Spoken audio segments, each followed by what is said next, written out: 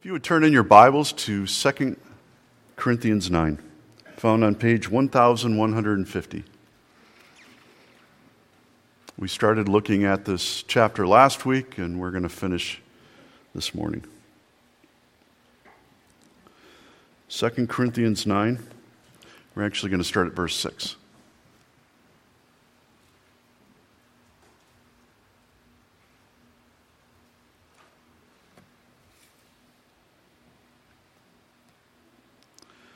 Second Corinthians 9, verse 6. The point is this: whoever sows sparingly will also reap sparingly, and whoever sows bountifully will also reap bountifully.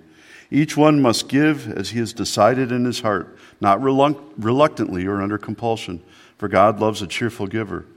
And God is able to make all grace abound to you, so that having all sufficiency in all things at all times, you may abound in every good work, as it is written, He has distributed freely. He has given to the poor. His righteousness endures forever. He who supplies seed to the sower and bread for food will supply and multiply your seed for sowing and increase the harvest of your righteousness. You will be enriched in every way, to be generous in every way, which through us will produce thanksgiving to God. For the ministry of this service is not only supplying the needs of the saints, but is also overflowing in many thanksgivings to God. By their approval of this service, they will glorify God because of your submission that comes from your confession of the gospel of Christ, and the generosity of their contribution for them and for all others, while they long for you and pray for you because of the surpassing grace of God upon you. Thanks be to God for his indescribable gift. I remember when I was in college, I may have shared this story with you before. My roommate and I, we went to this little Pentecostal church one Sunday morning. I think we had to do it for one of our classes that we were in. And besides the sermon being an hour and a half, so don't anyone ever complain about a 25-minute sermon, hour and a half. That's a long time to sit there. The other thing that really struck me about this worship service is you had to go up front to place your offering in the basket, which is fine. We went row by row and came forward and put our offering and then went and sat down. And the only thing is, though, the pastor got up afterwards and he walked over and he stood and looked at that basket for a few moments. And he says, "We got to do this again. You didn't give enough." And so we had to do it all over again. Started from the front, working our way to the back, and everyone's watching as you place your gift in the offering plate. And I don't know, that Sunday I didn't feel like a cheerful giver. Somehow I just felt forced, like the pastor was kind of twisting my arm. You might remember that we've been looking at what it means to be generous or cheerful givers. Paul wrote this letter to the Corinthians in Corinth, and despite their initial desire and eagerness to take up an offering for those in Jerusalem, after a little while, they kind of lost their enthusiasm. They lost their passion. As we saw last time, Paul says in chapter 8 that this lack of generosity really is a denial of their faith and their love in Christ. Paul says ultimately how they gave really is a matter of obedience or a matter of the heart, which means how we give really does matter to God. He's watching.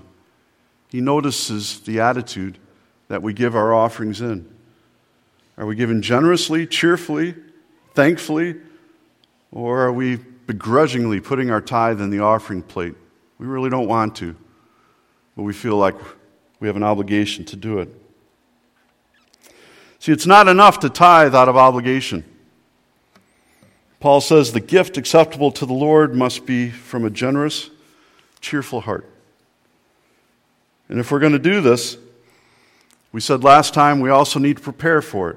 Prepare to make this gift. Make it a matter of prayer. Give it some thought. And you'll find that when you do this, you have a lot easier time giving joyfully, giving cheerfully. Generous giving really does have its roots in the heart of God.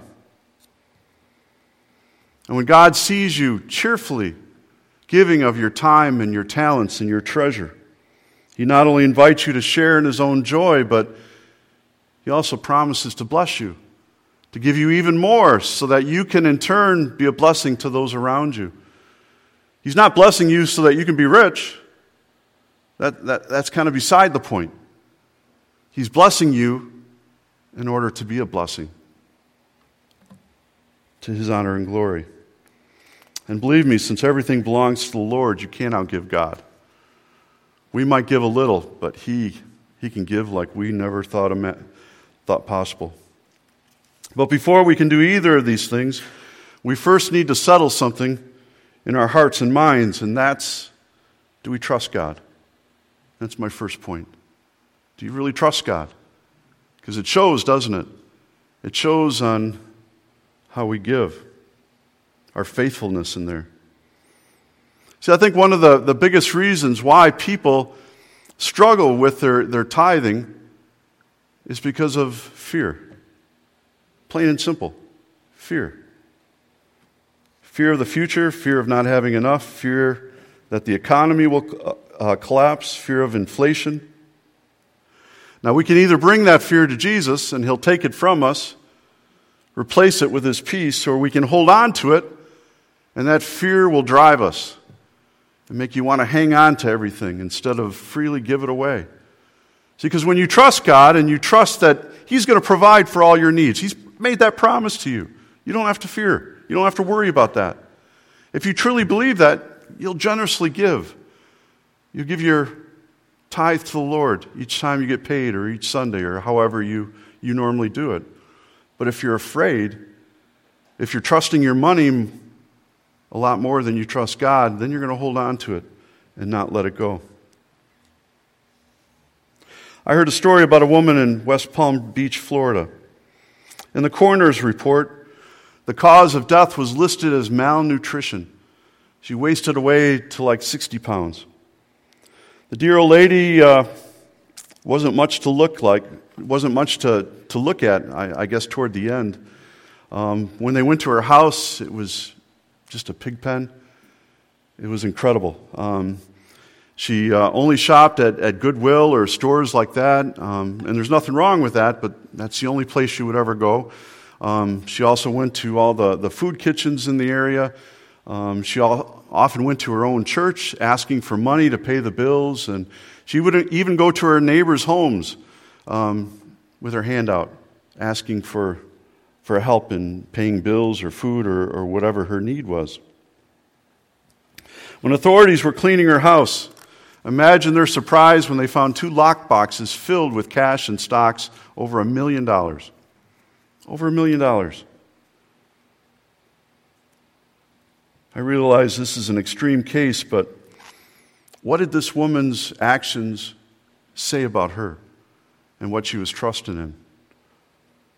Really, she trusted no one, not even God.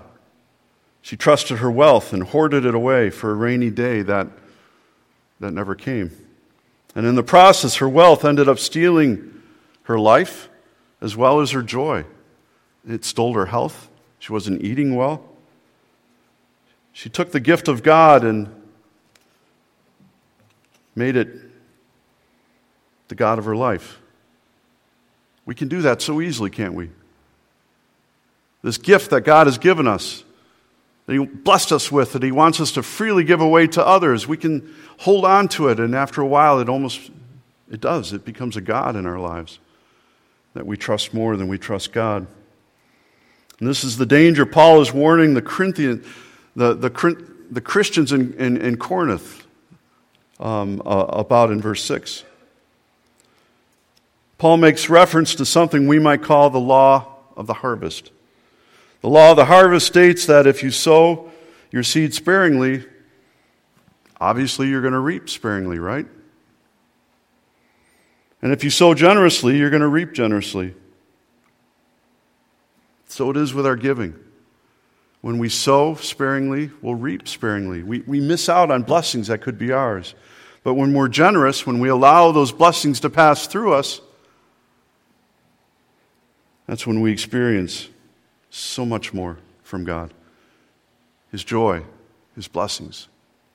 even his love. This is what God promised us in Malachi 3. There God is speaking to the Israelites, challenging them to give generously for what they're going to be doing in the temple. And as they convince the people to give generously, God makes them this promise. And this is our promise as well. Test me on this and see if I will not throw open the floodgates of heaven and pour out so much blessing that you will not have room enough for it all. Test me on this.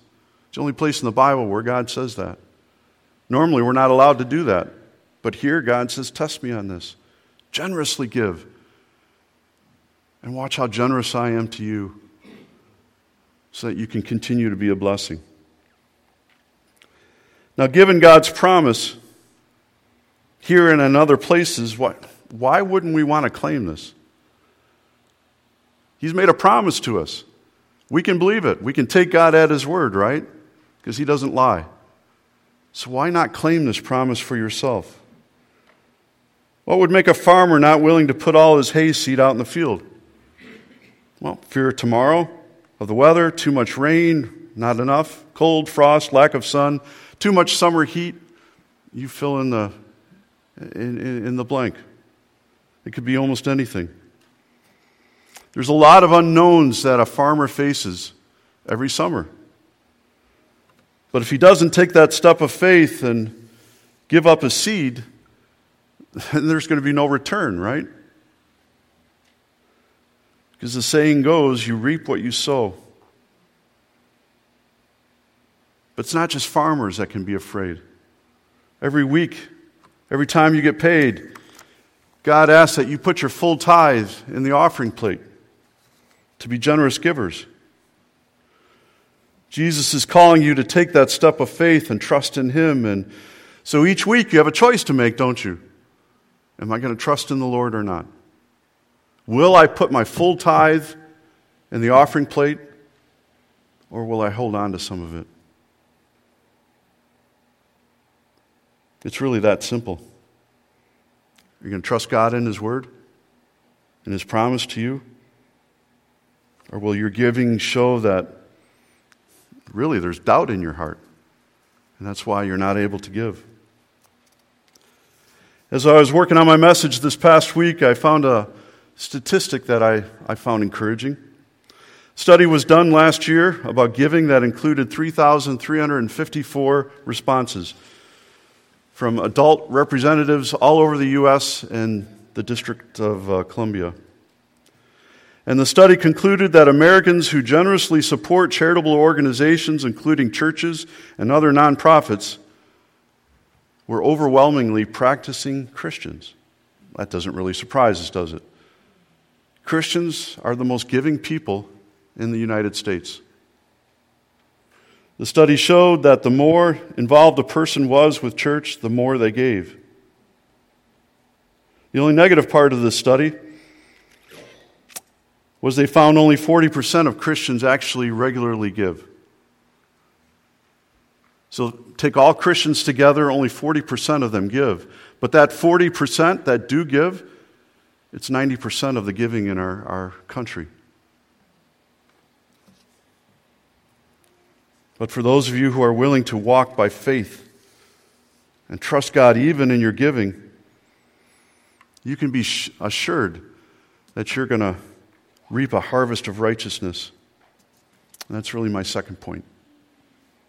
Paul says in verse 8, "For those who take the step of faith, God is able to make all grace abound to you, so that in all things, at all times, having all that you need, you will abound in every good work." God says, keep giving cheerfully. Don't stop. Trust in me. And I'll make sure that you have everything that you need so that you can be a blessing to your family, to your church, to those around you. Look at verse 10.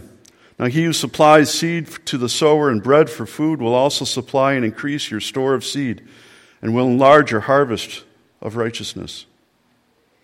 Why does God do that? Why does God bless us like this? Do we deserve it? No way. We don't deserve his goodness. We don't deserve his love. We don't deserve his care. It's pure grace, isn't it? It's pure grace. He supplies all our needs because He's promised to do that, because He loves us.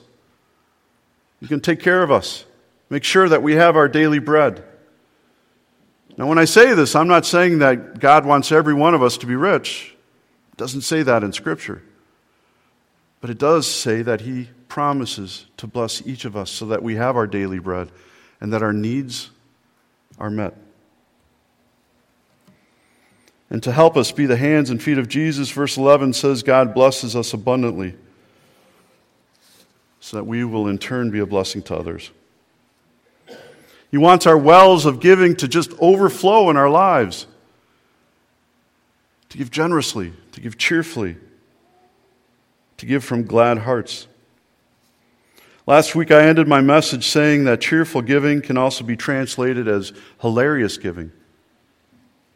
Have you ever given hilarious? Hilariously, I guess I should say. Let me give you an example. I read this in the Reader's Digest a while back. Elizabeth Clay was going home to North Carolina from her college in Boston on Christmas break. So she's going home from college. When she gets a flat in the middle of the night, when she goes to change it, there's no spare. Well, thankfully, God sent some saints by, Diane and Clay of Woodcock, Pennsylvania, to come and watch over Elizabeth. They happened to be going by, and they picked her up, and they even drove her to a number of service stations, trying to find one that was open so that she could get her tire fixed. Everything was closed. It was the middle of the night. They even called a couple of their friends, but to no avail. No one was answering. To make a long story short, the couple brought the girl home. They fed her, and they gave her the keys to their spare car, which was actually a newer car than the one they were driving, a Ford Escort. And they told her that she could take it home with them. And she goes, I can't take this home. She goes, I live all the way in North Carolina, and we're talking Pennsylvania. That's a long ways. Plus, I'm not coming back for 2 more weeks. And they said, that's okay. We'll be here when you get back. And so they gave her the keys, and they sent her on her way. Hilarious giving. When she showed up 2 weeks later, not only had they cleaned her car, they vacuumed it out, but they put 3 new tires on it. And she says, I can't accept this. Why are you doing this for me? We want to bless you just as the Lord has blessed us. They said, it's our pleasure. We were glad to do it. That's hilarious giving, isn't it? That's generous giving, cheerful giving. Asking nothing in return, just giving. And apparently, this girl was quoted by Reader's Digest as saying that it changed her life. That generous gift that she was given. And now she's constantly looking for ways that she might, in turn, bless those around her and be a generous giver.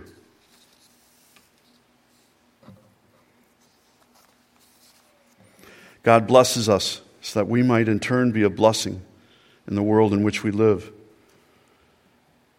And as we already said, since everything belongs to God, you can't outgive God because He's the greatest giver. When we tithe our treasure and time and talents and give to the work of the church and give generously away to others, the Lord takes our offering and blesses it and multiplies it so that it's sufficient to meet the needs of those around you. That's why God blesses us. It's for His honor and glory. It's a way for us, in turn, to show Him our thanks and gratitude, but it's also a witness to the world, to our neighbors, to those that we help. That something's going on here. Why are these Christians so generous? Why are they so loving?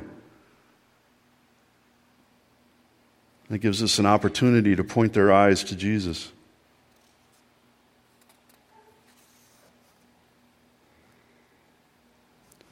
You know, but it's easy to think, you know what, I'm poor. I don't have a lot of money. And so you think to yourself, well, the Lord doesn't want the little bit I have. What can I tithe on Sunday? Maybe I can only give a couple dollars, or just life is hard right now, and I just can't faithfully give. And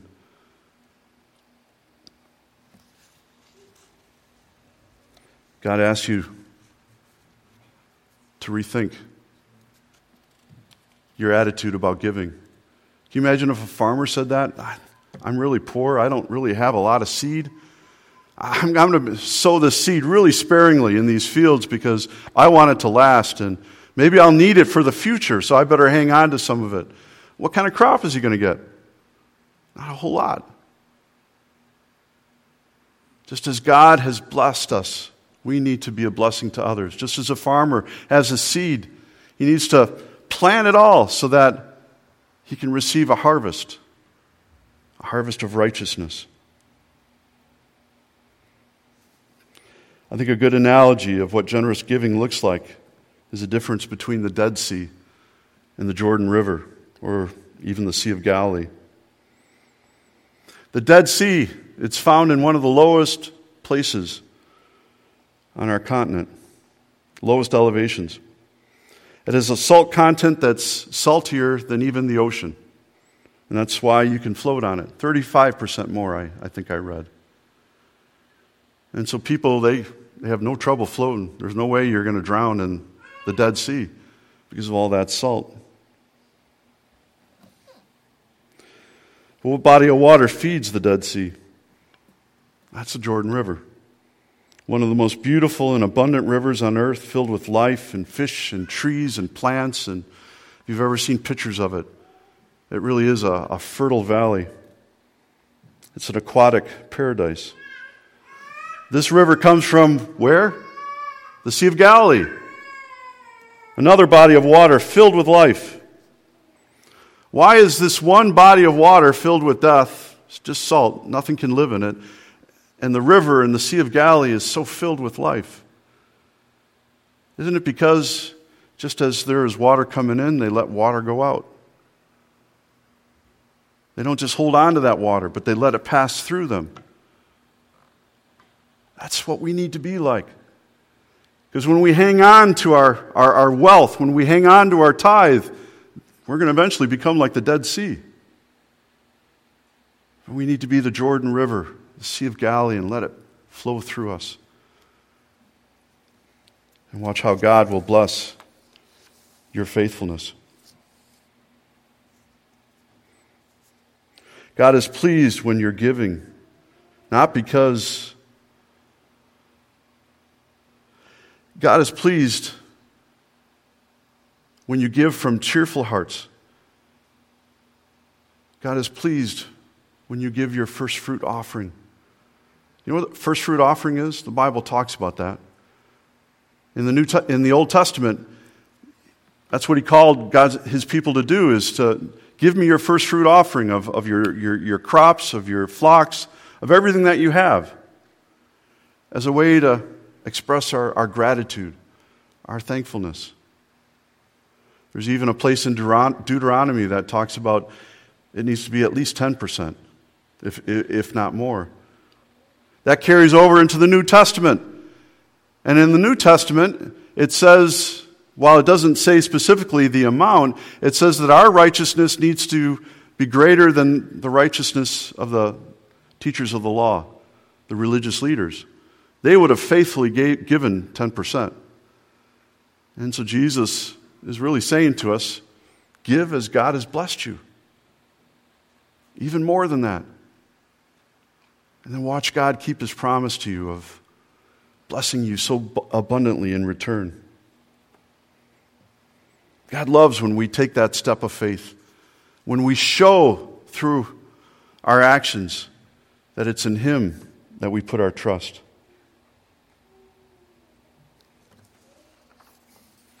You remember the widow's mite? Remember what Jesus said about that woman who gave the last 2 pennies that she owned? This woman was destitute. She had nothing. Absolutely nothing. She gave the very last 2 pennies that she had. How was she going to feed herself? Where was she going to get bread?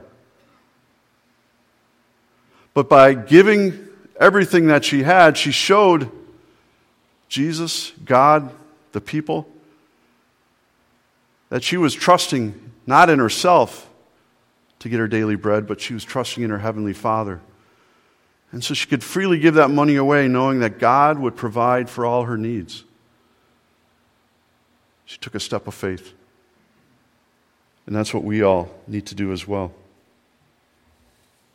As Paul thinks about this, the whole gift that we've been given in Jesus, that he died on the cross for our sins, took away our sin, gave us the gift of eternal life. He just erupts in this praise to God, and he says, thanks be to God for his indescribable gift. Can't even really describe it. It's so beyond our understanding, the gift that he's given us in Jesus. And just as he has given to us, he calls us in turn to give away to others. We don't deserve this. I already said that. We don't deserve this gift. We can never pay God back. When you tithe, you're not trying to pay God back. You're showing him your gratitude, your thanks. You're showing him your obedience. That you've asked me to do this and I'm going to obey because I trust in you. I'm going to take that step of faith. I'm going to even be a hilarious giver at times because that's our God. He's the greatest and the best hilarious giver in all the world. Why would he give his one and only son? The very best that he had. We don't know. But that's his love for us, and that needs to be our love for those around us. One day when you stand in heaven and God invites you to claim as your own everything that belongs to him. Do you hear that? Everything that belongs to him, he's going to give to us. Everything. And when you realize that, and when you bathe and bask in God's glory and you experience his love and the fullness of his joy and his love, you're going to probably think to yourself, what in the world did I hang on to all that stuff when I was here on earth? When so much more awaits me, waiting for me in heaven. May it be our prayer that for whatever time God gives us here on earth, may we use the resources that he's entrusted to us for his honor and glory. May our generosity to others be used by God to bring many to the arms of Jesus. Let's pray. Father in heaven, Lord, thank you for your word. Lord, we're all convicted because we all have times where, Lord, we're not very generous. We give, but sometimes we give out of obligation rather than from cheerful, thankful hearts. We ask your forgiveness for this. And we just pray, Lord, that we might trust in you. And Lord, we might offer you our best. We might offer you our all. Lord, just as you have blessed us, may we be a blessing to others. May we not hold on to those blessings, but Lord, may we let it pass through us. And may it be to your honor and glory. Thank you for showing us what giving is all about. We ask this in Christ's name. Amen.